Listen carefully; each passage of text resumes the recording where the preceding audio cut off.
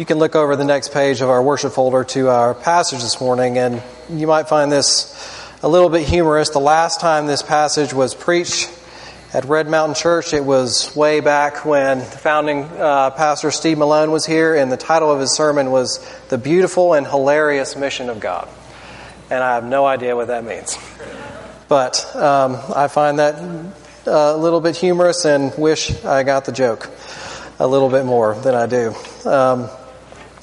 Let me just remind us where we are, what we're doing, is we're in the middle of our vision series. And if you would like to, so if you look at the front of the worship folder, the very front page, then we have this vision and values section right here. And this is really an outline of what this sermon series is going to be. So if you look under the Our Vision section, last week we preached on looking at Exodus chapter 19, looking at the idea of pursuing renewal and healing as the why we exist. And what we found there is that we looked at the very wonderful calling of how God's people are a people redeemed, but that they have also been redeemed for a purpose.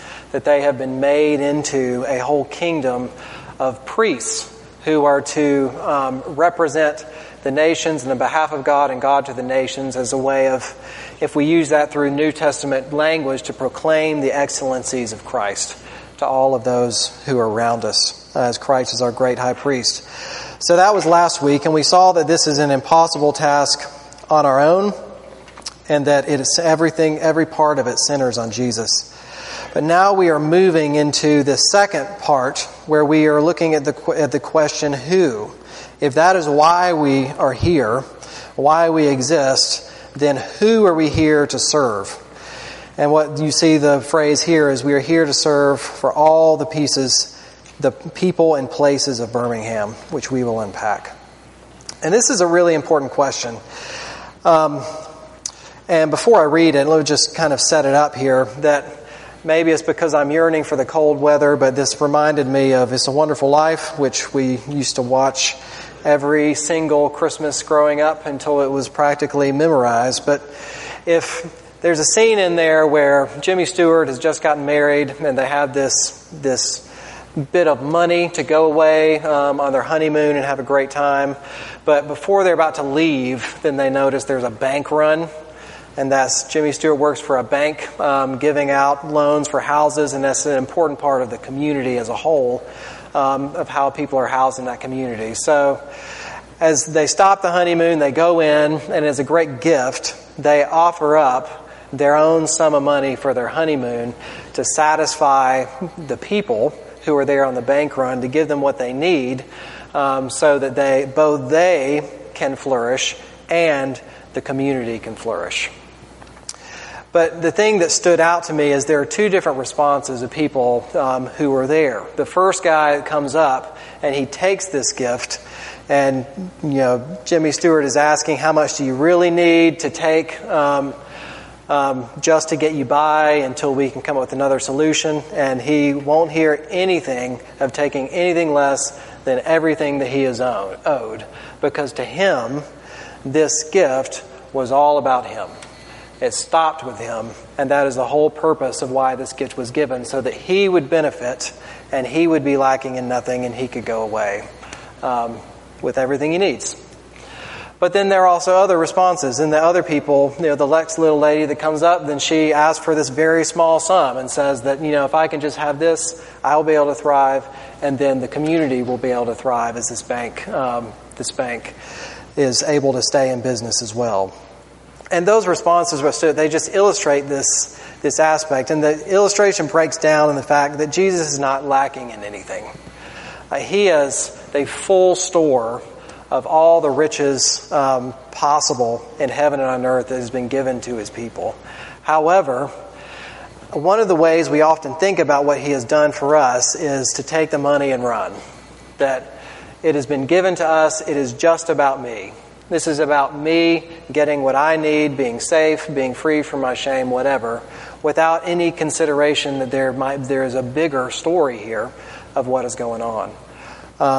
And that's what we want to talk about today. So this is an important question. Who are we called to serve? Is this just something that is about us? Or is there a wider implication to this. So let's go to the passage. I'll read it, Acts chapter 1, verses 6 through 11. This is God's word. So when they had come together, they, meaning the disciples, asked Jesus, "Lord, will you at this time restore the kingdom of Israel?" And he said to them, "It is not for you to know the times or seasons that the Father has fixed by his own authority, but you will receive power when the Holy Spirit comes upon you. You will be my witnesses in Jerusalem and in all Judea and Samaria and to the end of the earth." And when he had said these things, as they were looking on, he was lifted up, and a cloud took him out of sight. And while they were gazing into heaven as he went, behold, 2 men stood by them in white robes. And he said, "Men of Galilee, why do you stand looking into heaven? This Jesus who was taken up from you into heaven will come in the same way as you saw him go into heaven." This is the word of the Lord. Thanks be to God. Let's pray. Father, use your word here to work in us.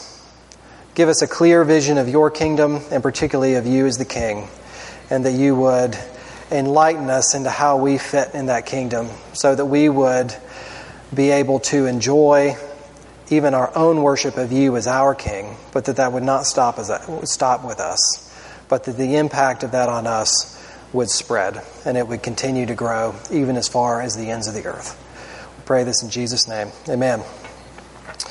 So here's the plan for this morning. We looked at the priestly language last time of the kingdom of priests, and we're going to switch metaphors this time and look at the idea of kingship. And so the 3 points here, we're going to look at the king. Who is the king? 2, who are his subjects? And then 3, his influence. And that is how his influence comes about. And I might be a little curious, and I'll confess to you, one of the reasons this passage first stood out in my mind to talk about was this idea of, when we think of who are we called to serve, well then, this is a classic passage. It says Jerusalem, Judea, Samaria, and to the ends of the earth. However, there is something else here in this passage that sets up the whole thing before we even talk about the mission of the people of God going forward and who they are called to serve. And that is the idea of Jesus being king. And this story starts way back in the beginning. I got to teach the 5th and 6th grade youth class last week, and one of the things we were talking about was the creation story and how it is so vital that we start the story at the beginning, in the right place. Because if we don't start the story in the beginning, then nothing else is going to make sense from that point on. We don't really know what the story is about. And this, when we think in terms of creation, this story began with a king who is powerful over all things and a creation that he has made and that he wants to bless. And we are a part of that creation. But the important part about people is that we are not made in the same way that everybody else is made, but that human beings were actually given a very dignified and special task, and that is he made human beings to have dominion and to spread out through all of the earth. And that is another way of saying that is that the reason you and I were made was to join God in his rule over all things. That he created us and then brought us into his task of rule. That we get to share that with him. We get to undertake that work with him. We get to see what he is doing with him.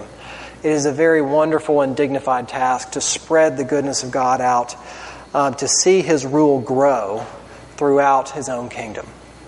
So that's the backstory.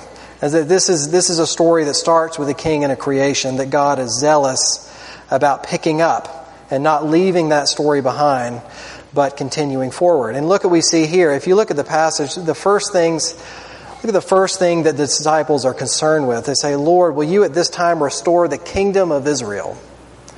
And then Jesus said that it's not up to you to know this. That has been established by his own authority, but he sends them out, and then what might seem like a circumstance, he is raised into heaven, and he sits down on the throne right next to God. And this is very important, because when Christ was received back into heaven, after his death, after his resurrection, then it means he was fully accepted by God, and he was handed rule over the entire creation again. rule of the whole creation was handed to Jesus. He was handed a kingdom so that there is not one corner of creation that is not owned by him, where he doesn't have the ultimate authority to influence or to call his own or to exercise his rule there. So this starts as a kingdom passage. This is kingly language of what this is setting us up for, of who Jesus is here. But there's two aspects of this that I want us to see about how God's rule actually works. And that is, several theologians have talked about it in this way. I was recently listening to something by a guy named Greg Perry, who I respect a lot and really enjoyed the language that he was putting to it. And that's this. So a kingdom exists in two forms: in a nominal sense, like a noun, it's a place or a thing, and also in a verbal sense. That's like a verb. It is something that is going forward and that is always active. And so and we can say on the one hand that as Christ goes up into heaven, he has a kingdom, and that kingdom consists of all things. He is now the king on the throne. There is nothing that he doesn't own. But he is also, there's an active part of this through his people where his rule is being exerted throughout his kingdom, and he is taking his influence and he is making it an active part of the kingdom that he already owns. And you know this in the way that you might have heard this illustration more than once, but if you think of a peace treaty at the end of a war. So when two armies are fighting over this territory and they sign a peace treaty, as soon as that thing is signed, it's legally a done deal. That this territory is owned by this person. Both of these two fighting armies are owned by this king. They are all part of the same king now. It is done. But yet, there are still strongholds from the war that still exist.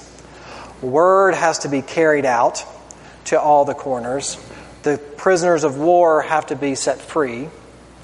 And so we see there's both the kingdom as a thing that always exists, and there is also this activity of the rule of the king be exerted on all people in all places, of what he actually owns.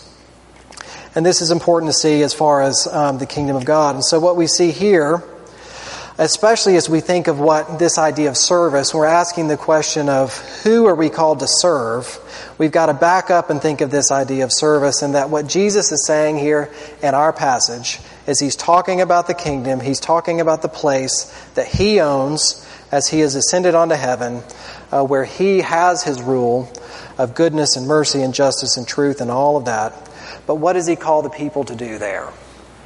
He takes his people who have been stripped of the dignity of exerting rule over creation since the fall in the beginning, and he gives them that task again, but in a new way. And that he says, you are now my witnesses in Jerusalem and Judea and Samaria and to the ends of the earth. That the people of God, now because of Christ and who he is as king, has called a people to go out and to announce as if the war is over. That all of this territory that we see that doesn't have any resemblance of the war being over, it is done. There is a new king on the throne. There is a new power who is active in the universe. It is a task of declaring the kingship of Christ and what he owns. So we have in a creational sense, this coming back and this fixing of the original task of what human beings were made to do, however, through this new lens of Jesus. So that's the king. And that's the kingdom. That is the context of how we're thinking about this idea of who are we called to serve here in Birmingham. So we need to move on and ask this next question about his subjects. And that is, if Christ is the king, then let's unpack this a little bit and ask, where is he king and who all are the people and the subjects of his kingdom? And thus he goes on and he gives this famous statement that when you go out, you will receive power when the Holy Spirit comes upon you, and you will be my witnesses in Jerusalem and in all Judea and Samaria and to the ends of the earth. And this is a famous verse because this is actually the outline of the whole book of Acts. And that is, if you go through it, you see the gospel, despite the mess of the church inside and all kinds of opposing forces outside, the church continues to grow, starting in Jerusalem, and then it goes out to the surrounding area in Judea and Samaria, and then it goes to the ends of the earth. But what does this involve? This means that if we just start here with Jerusalem, that Jerusalem is the center of worship in the place, and that Christ comes in and he announces himself that he is the new object of worship, that he is the new king on the throne in regard to Israel's worship. But it doesn't stay there. So with Judea and Samaria, these are two ethnic groups that have a similar history of existing in the same place, and they really don't like each other. There is a lot of bad blood, and there have been a lot of things that have happened between these two people groups, that they despise one another. Jews won't even go through Samaria. They stay completely apart. And so what Jesus says in doing this and saying that my kingdom goes even to Judea and Samaria, and that it's not just about the people who know me and worship me, but it is also about this larger context of where the surrounding area is broken and there is conflict. There's ethnic division. There is the situation on the ground is not reflecting the justice and the equity and the goodness of what God has intended. But he has called his people to even move into that, as risky as it is, to declare not in their own power that they have the sense to fix it, but that there is a new king in this place. That these two sides, who used to be enemies, are now part of the same kingdom. And there is the ability then of his people, it's like carrying a flag after war, to march in and put it down and say, there is a new king. That his rule exists in this place as well. He owns it. He is in charge. And that it should reflect that reality as well. And then it goes to the ends of the earth after that. It doesn't start with the local place. It moves beyond it, which we're going to talk about that here in the third point, which we're almost there. But that is the situation in Acts. And I wonder if you've picked up on that there are some parallels between what's going on here and what we see here in our city, that's Birmingham. And that where God first starts is he comes in as the new king, the reformer of worship. That he is the new object of worship, not anything else. But we have our own reality of even ethnic division in our city, that our city is famous for. If you mention Birmingham, we all know to anybody way outside, then the first thing that comes to mind are the issues of race in the 60s and all of those kinds of things. And we live in a city where there's literally a mountain that divides one side from the other, and that the way that it's just set up is one of division and not of unification. And as we said, that this, in a way, when we look at this line, that this gospel is for all the peoples and places of Birmingham, that means that God is king here in every single corner. He is king on that side of the mountain, and he's king on this side of the mountain. He's king in that neighborhood, and he's king in that neighborhood. He is king over our politics. He is king over our economics. He is king over the legal system. There is not one corner, even of Birmingham, that is totally unfixable by humans. There is not one corner where he has not come in and said, because Jesus is on the throne, all of this is mine. I am the king of this place. This is my kingdom in every part. And so all of the subjects here, now in one way or another, either of relenting to his rule or not, have their very identity and they owe their very worship to God as king. And so there is a similar call of where the gospel goes here that actually pays attention not just to ourselves and our own worship, but that goes out. And that it goes as far as everywhere that Christ has declared himself king. And this is not a march that is one of human effort. It is not one that is often measurable even by our own standards. It is a march that is looking to Jesus and saying that He is King. Something significant has happened because of Jesus that has an impact on our place. So because of that, we have a part of our vision language here, that because Christ is King in all places, that we exist to serve and declare His rule for all the peoples and places of Birmingham, not one corner untouched, till it reflects the rule of goodness and justice and mercy that He Himself is carrying out and desires for it. So that's the King, those are His subjects, and then we're moving here to the end, His influence, and that's the question of how this is carried out. And I've already touched on it a little bit, but I want to focus a little bit more on this progression of starting in Jerusalem and going to Judea and Samaria and to the ends of the earth. And that is, let's first start with Jerusalem, this idea that Christ's kingship starts with reform of our own worship. And I want to start out talking about the Pharisees. So when Christ comes to Jerusalem, it is a place that is full of, where in a religious sense, He is often in combat with the Pharisees. He has come to many different types of people, but the characters that show up are those of the Pharisees. And the significant thing to understand about them is they were very moral people. They followed the law like meticulously, like more so than you or I would ever even consider doing. But their primary concern was that they themselves would be found to be righteous. And that is when Judgment Day would come, when any political sense of liberation would come, that they would look at themselves and say, I am righteous. I'm not like all of those other people. I'm in the right.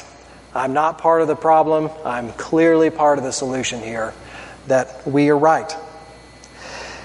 And Jesus comes in here and first addresses that issue of self-righteousness with Himself. And that as He announces the kingdom of God, He moves into Jerusalem to the very center of worship and says that you and your own righteousness is not the center of worship. There is a new king on the throne. I am the promised one who has come, David, the new king, who alone has the ability to make all things new. And He's sat down on the throne and said, from now on, this is about me. This is about what I'm going to do. This is about my righteousness. This is not about you and your righteousness. In fact, your own sense of righteousness is the main thing getting in the way of helping you to see who the true king really, really is. And then we see in His death and resurrection as the sign of Christ moving into the sense that even the necessity of His death and in the power of His resurrection, that the task that is at hand is not one that any human righteousness could ever accomplish. But rather than going to despair, there is a new king. He has announced that He has ownership of worship. He has ownership of Jerusalem, and He invites His people to take their eyes off of themselves and to worship Him. And so we can think about this in this sense. We can think about all the good things that we are about here as a church, that we really want, like these are really good things, we really want them to be. We want to see in the exertion of Christ's rule, racial reconciliation to happen. Outside of us, inside of us. We want to see poverty alleviation. We want to see broken systems mended. We want to see good forms of community where people care for each other and people listen to each other. We want to worship in a good and helpful way. All of these good things that we have intended. But there's a change that happens in all of us when the things that we really like and we are proud of, that they become more about us than they become about anybody else. And that these things can become marks of us that we are right. We're not like everybody else. That we do things the right way. We have the new perspective that is able to bring healing in our place that nobody else has.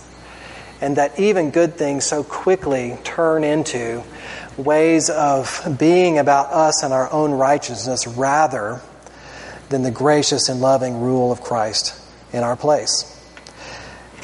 And so Christ replaces those. He doesn't replace those things, but he puts himself on the throne in the place where anything else might define our righteousness and might define our mission. He starts with reform of our own worship. He puts himself as the only hope and the only focus of our worship. And from that, everything else builds and falls into place. So after that, if that happens, if our worship is not in ourselves, if we don't live and die by our own righteous ability, there are all kinds of possibilities that then open up. And that is eyes that are off of ourselves and on Jesus are now free to observe our place, and they are free to take risks. And they are free to mess up. And that is this, and this just goes with this territory of being witnesses of Christ's rule in all places. It's not a witness to us.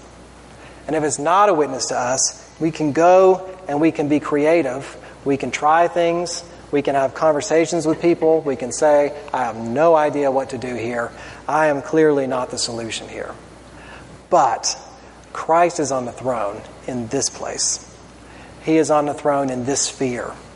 That his rule is a reality. It is present here. We're able to be honest about ourselves. And in the way of being honest about ourselves, we truly have something valuable to give. And this moves us to the last point here about the ends of the earth. And this vision doesn't stop until it gets to the ends of the earth. And this is what that does for us. It shows us that we are one part of a much bigger kingdom.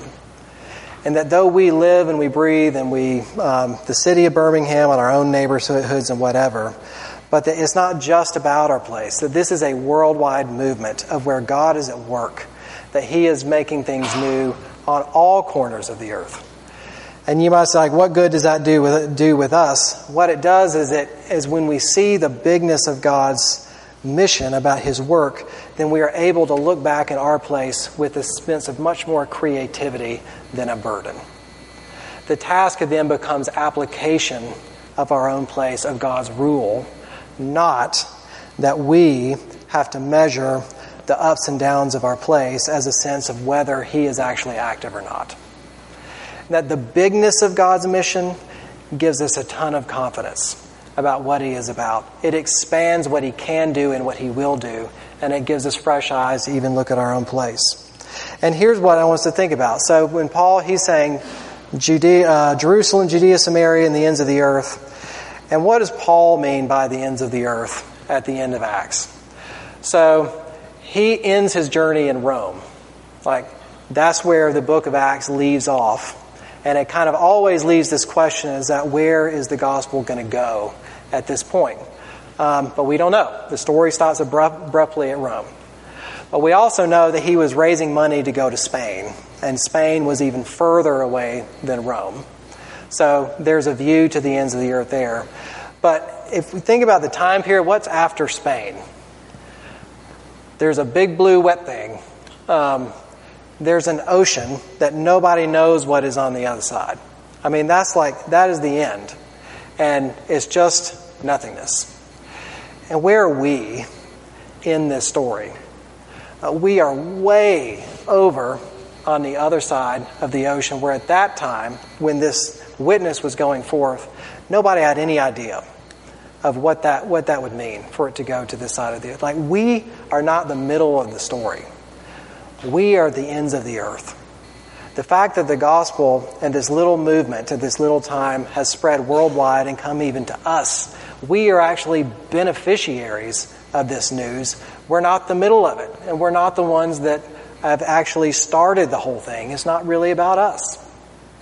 But what does that do for us? If that is true, if we are the ends of the earth, if the gospel has really gone beyond their wildest dreams, what kind of confidence does that give us to stop, to reflect on our place, to reflect on what God has been up to in his rule through very messed up people, other than it doesn't stop with us either.